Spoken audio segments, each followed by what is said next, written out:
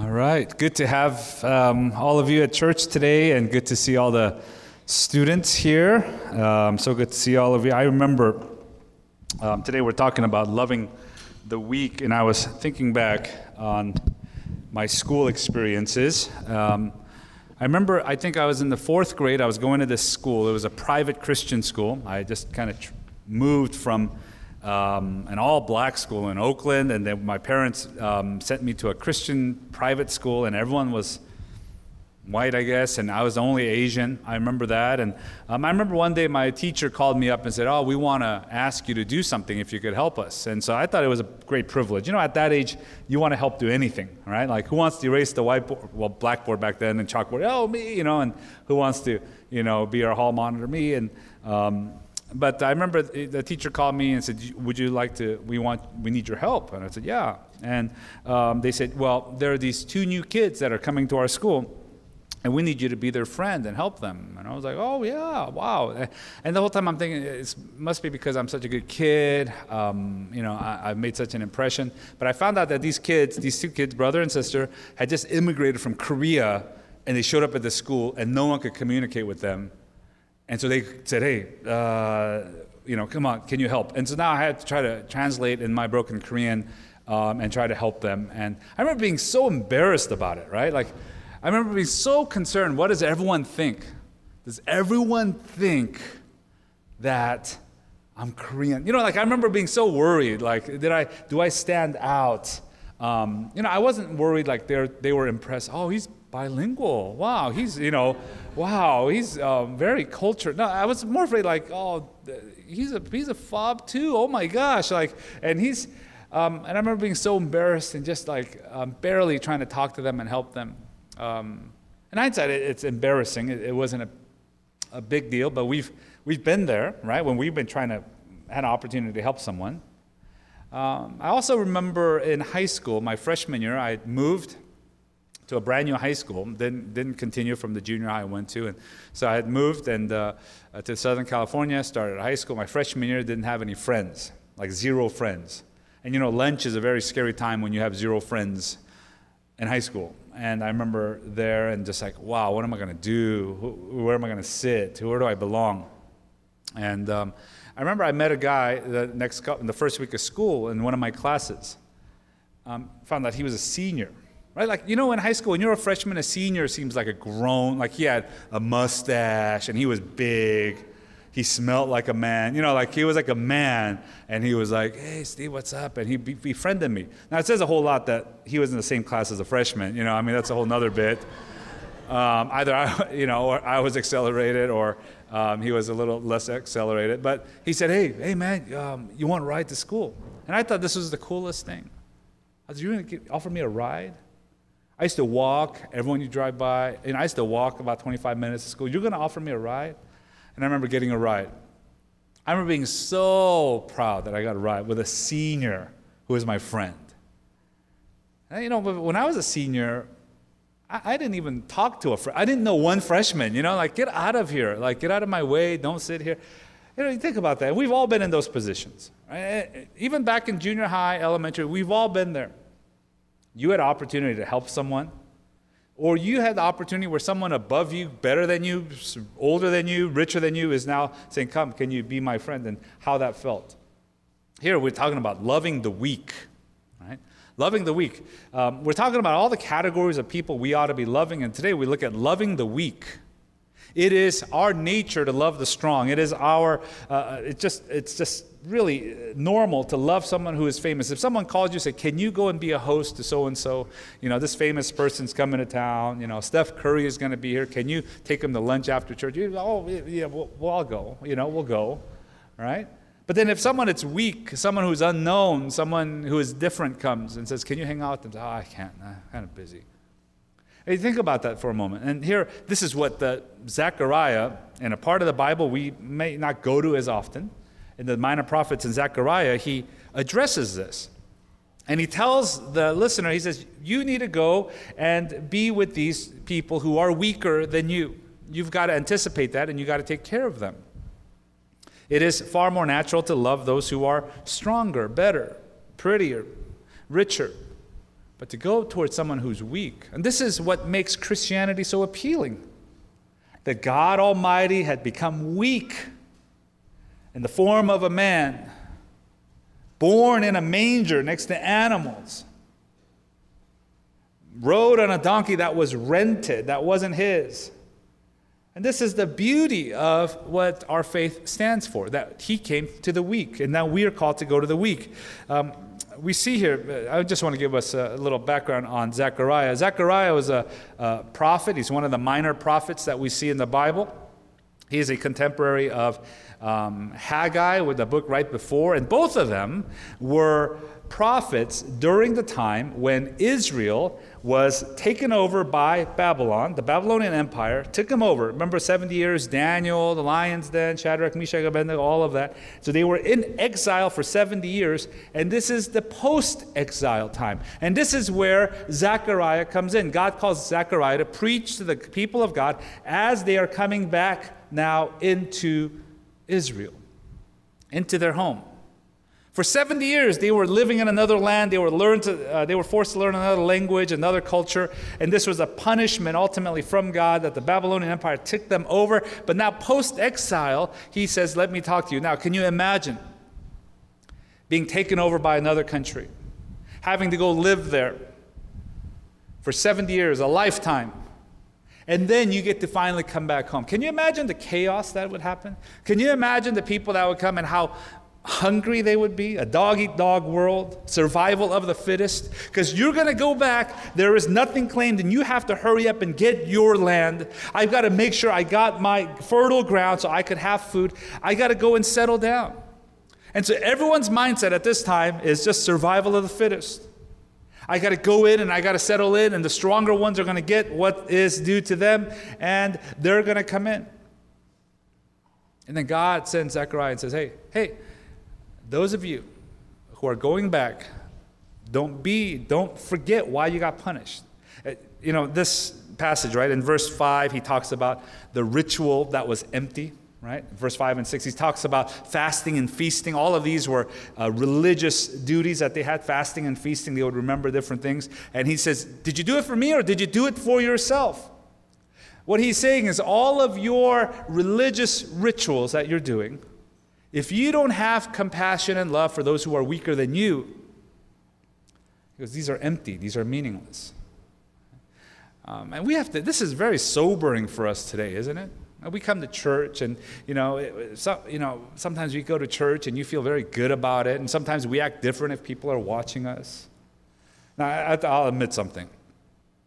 And this is true, and I'm just going to drag all the pastors in the world with me. Like, this is all true for all the pastors in the world, right? We all do this. So I'm not just going down by myself. I'm just telling on you about all of them. You go eat a meal. Usually, I am the designated prayer before the meal. Like, he's the guy that's going to pray. So every time I eat with someone, oh, can you pray? Even in our community group, before we eat, oh, pastor, can you pray? And so I pray. And all pastors do this. I do this. When it's a public prayer in front of people, my prayer is a lot longer. I cover a lot more topics, right?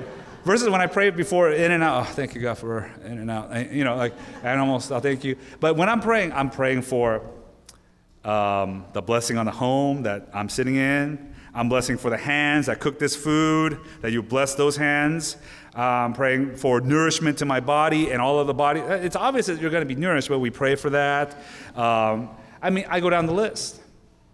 And then I say, amen. Why? Because I'm more concerned about those who are going to listen to my prayer than God himself, right? So, and then those who are there, and they're thinking, oh, that was a pastor's prayer, man. That was satisfactory. Like, that was good.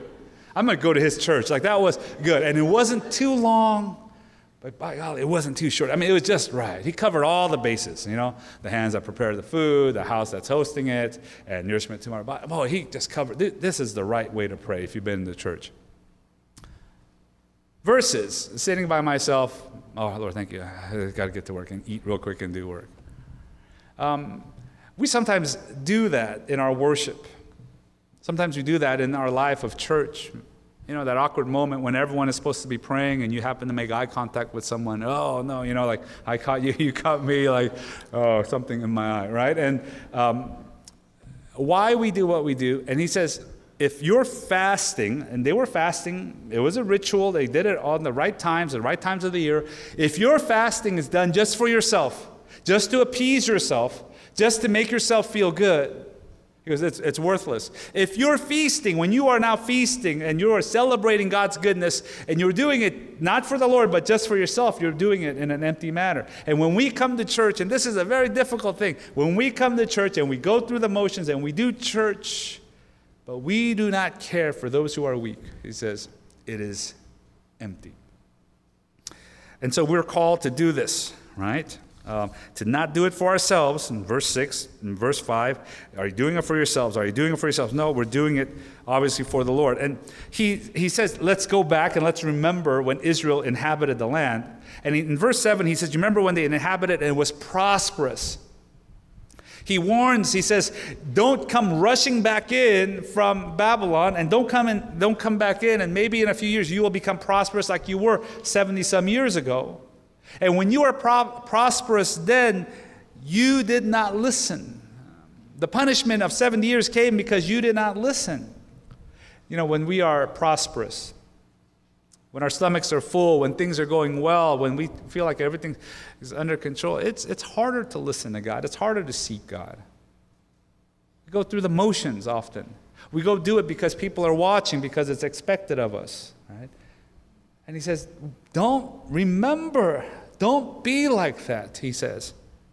When Jerusalem was inhabited and prosperous, with her cities all around her, south, the lowlands, everywhere is inhabited. There's a lot of people, things are going well, and at that time you forgot God. And he says here, you need to remember the weak. You need to remember the weak. And in verse 10, he comes up with these 4 categories. Do not oppress the widow, the fatherless, the sojourner, or the poor. And let none of you devise evil against another in your heart. Now, those 4 groups, can you imagine in those days when you are settling down, saying, this is my lot, here is the history that I have, and when someone is an orphan, they have no papers. They have no rights to any land. They are homeless. Can you imagine a widow who, they're not allowed to work because they're women often, and they didn't have the rights that the men had, and so they often end up becoming beggars. Can you imagine the sojourner who comes into the land and says, I don't speak the language, I don't know the culture, I don't have a place, and the poor. These are 4 groups of people. If you help them, you get 0 in return. 0. And all of us think this way, whether it's the kid that we eat lunch with at school, or the one that gives us a ride, or the ones that are at work. We're often calculating to think, where do they rank on this spectrum? Am I going to get something out of this, or are they just a 0 return? And this is the beauty of the Christian religion. This is why the gospel is so beautiful. Because all of our good deeds are like filthy rags. So they're all worthless to God. So when God gives his son, he gets 0 in return from us that's of any value. It's 0. And this is the gospel message. So he's saying, now you are thinking, I'm going to get nothing back. I could have that poor person over my house, and I'm never going to get a meal in return. And no one is going to pat me on the back if I go and bring the sojourner into my home, or I go spend time with them. If I give my money to this orphan, I'm never going to get it back. And that was the truth. It was going to be a bad investment of time and money. And he says, yet you are called to do this as a people of God. How should we do this, right? How important it is. How important is it that we do this? How should we do this? Let me just go over this list that we looked at here in verse 9. The 3 ways that we ought to treat the weak. It says here, 3 ways: true judgment, show kindness, show mercy, right? Those are the 3 that we see in our outline. Those are the 3 we see in verse 9. He says to render now true judgments. The word judgments is sometimes translated justice. We love judgments and justice, don't we? We love it when someone who does something bad gets caught. There's nothing satisfying like that kind of justice. And we say, boy, it is so good. There are movies and there are stories, and we love it when the bad guys get what is due to them. Why does this world love so much the concept of karma. Oh, karma got him. Karma's got him. Yeah, because there's a sense deep inside we love justice. But there's another part of justice that's very important. Another part of justice is not only getting the bad guys to pay up, but it's also to take care of those who are in need, to make sure their rights are fulfilled. Right? Those who are poor, he said, make sure you leave some for them. You ought to practice justice in this way. You leave some of the land for those who are now poor. They could go into the land and get some food. To the priests who are working in the temple, make sure you practice justice towards them, that they end up getting some of the share of the things that you bring. So the idea is to help those who are in need, to make sure their rights are fulfilled. For some of you who are now above someone at work, you have to practice good judgment by saying, I have to treat you in an equitable way. Those of you, if someone who is practicing the law now is going to administer justice, they have to now practice it in a fair way to those who deserve it. It's hey, you were supposed to get a day off, you should get a day off. If you were supposed to now get credit for this work, I'm going to give you credit for it if I have the power. That also is judgment. So he says, render true judgment. Do both. Because when you are rich and you are hungry and you're coming into the land, you're going to say what's mine is mine, and you're going to try to get as much as you can because these are the times. But remember to take care of these four groups. So practice judgment in this way. The second thing he says is to show kindness. It's interesting because kindness has to be shown. You have to demonstrate it, right? Kindness isn't kindness if you feel it or if it's deep down inside. Don't be the person, and we know people like this. You've been to funeral services like this, where people have come up and said, oh, he's tough on the outside. But when you go deep down, really deep down, you really dig deep into the bottom corner, dark parts of the heart, he is a kind person. That's not kindness. Kindness is not something hidden deep down inside with a frown right here that no one knows. I don't say anything. I'm not an encouraging type. I don't say hi to new people. I'm not an extrovert. Then you got to demonstrate it some way. Well, deep down inside, I have feelings. No, those are just feelings, right? Those are just feelings. It's about showing it. So this word is used in different times, and all throughout Genesis, when someone would offer water to the cattle for Abraham's servants, in Genesis 24, for example, it's used as kindness because they literally gave water to someone who was thirsty. It was an act that was done in this way. So show kindness, roll up your sleeves and do something. And thirdly, he says to show mercy. The word mercy here is the idea, and it goes hand in hand with kindness and mercy. Kindness is the action, the outer stuff. But the mercy in the literal Hebrew, and the commentators all talk about this, is the moving of the bottom of our stomach. Like it comes from the bowels. It comes deep inside. And the Bible talks about loving God with your heart and this, but this word here, it's saying, man, from the deepest part of your humanity, you are moved. Now we're talking about our emotions. We're talking about our will. We're talking about how this is affecting my life decision in this way. So when Joseph in Genesis 43, for example, had compassion, the ESV says in verse 30, Genesis 43:30, he had compassion on his brother. But in the King James, it's very literal. The King James will say, Joseph made haste for his bowels did yearn upon his brother. The idea that, man, he was moved from the inside.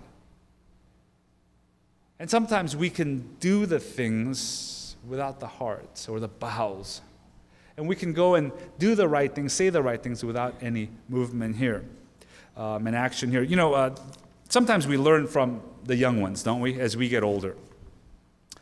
This little video I wanted to show you, 2 minutes, it talks about a group of fifth graders demonstrating justice in a simple way, and I'm going to wrap up after, but let's show this, could we?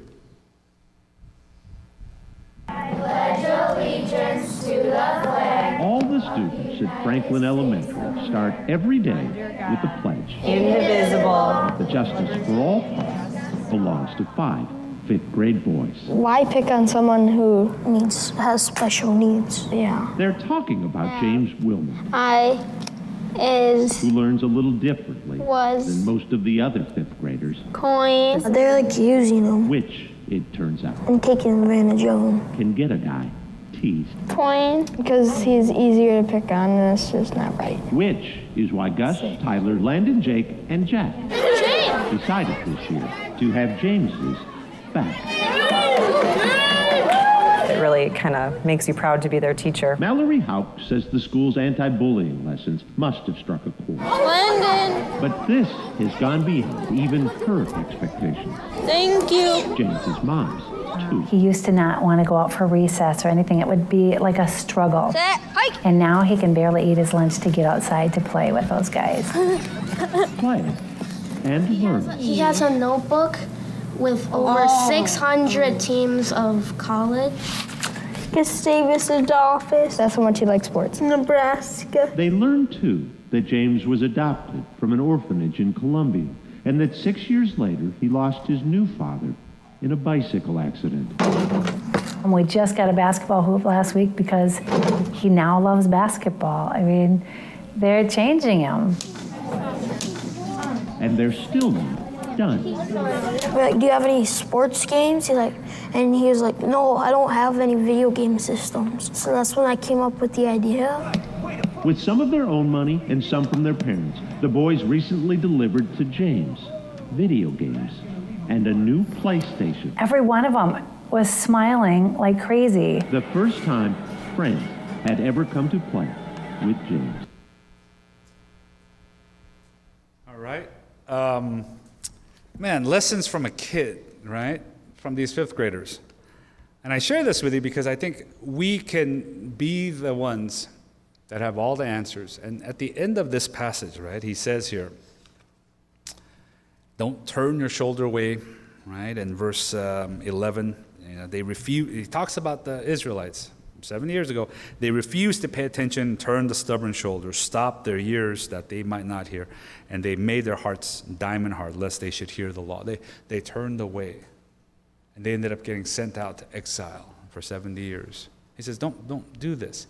The turning of the shoulder was a term that was used towards the beasts of the field when they were trying to put the yoke on them to guide them in the right way, and there would be the stubborn ones that would turn and say, I'm going this way. And the owner's like, no, you got to turn this way. We got to work the ground this way. And they would turn and stay turned in that way. Closing of the ears, he says, right? Think about this. Out of all the senses, the one thing we can't do is physically close our ears.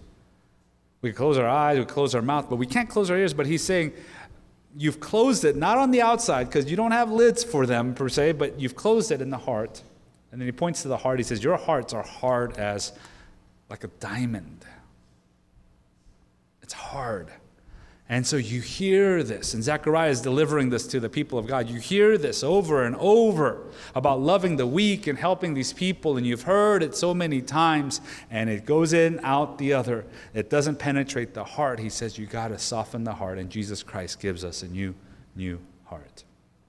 One of the things, if you've been coming to Crossway, you've heard it now. We have our 6-8 initiative. It happens all the time. It's nothing big and it's nothing fancy, but it's a simple way for us to go and do something. Simple.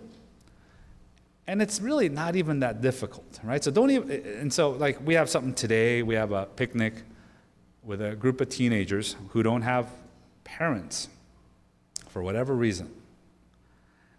Tuesday, we're going to go to a soup kitchen, and we're going to feed people in Fullerton who can't go to a restaurant and pick what they want to drink. They're grateful to get what's given to them, whatever their circumstances. And sometimes those of us, I'm like that. I'm like, well, but this was their, and whatever it is, they're still begging for food in this way. And Saturday we have opportunities to go to serve the people, and you go and you give away groceries that you wouldn't buy, you would return because there was something wrong with it, and we're giving that. And I want to challenge you to just go and do something. And don't even pray about it, okay? This is like 2 hours a week. So don't pray, God, should I? God, you have time, okay? Just a little bit of sleep, or a little bit less football, or a little bit less whatever you're watching. Don't even pray. But just say, okay, let's go try something.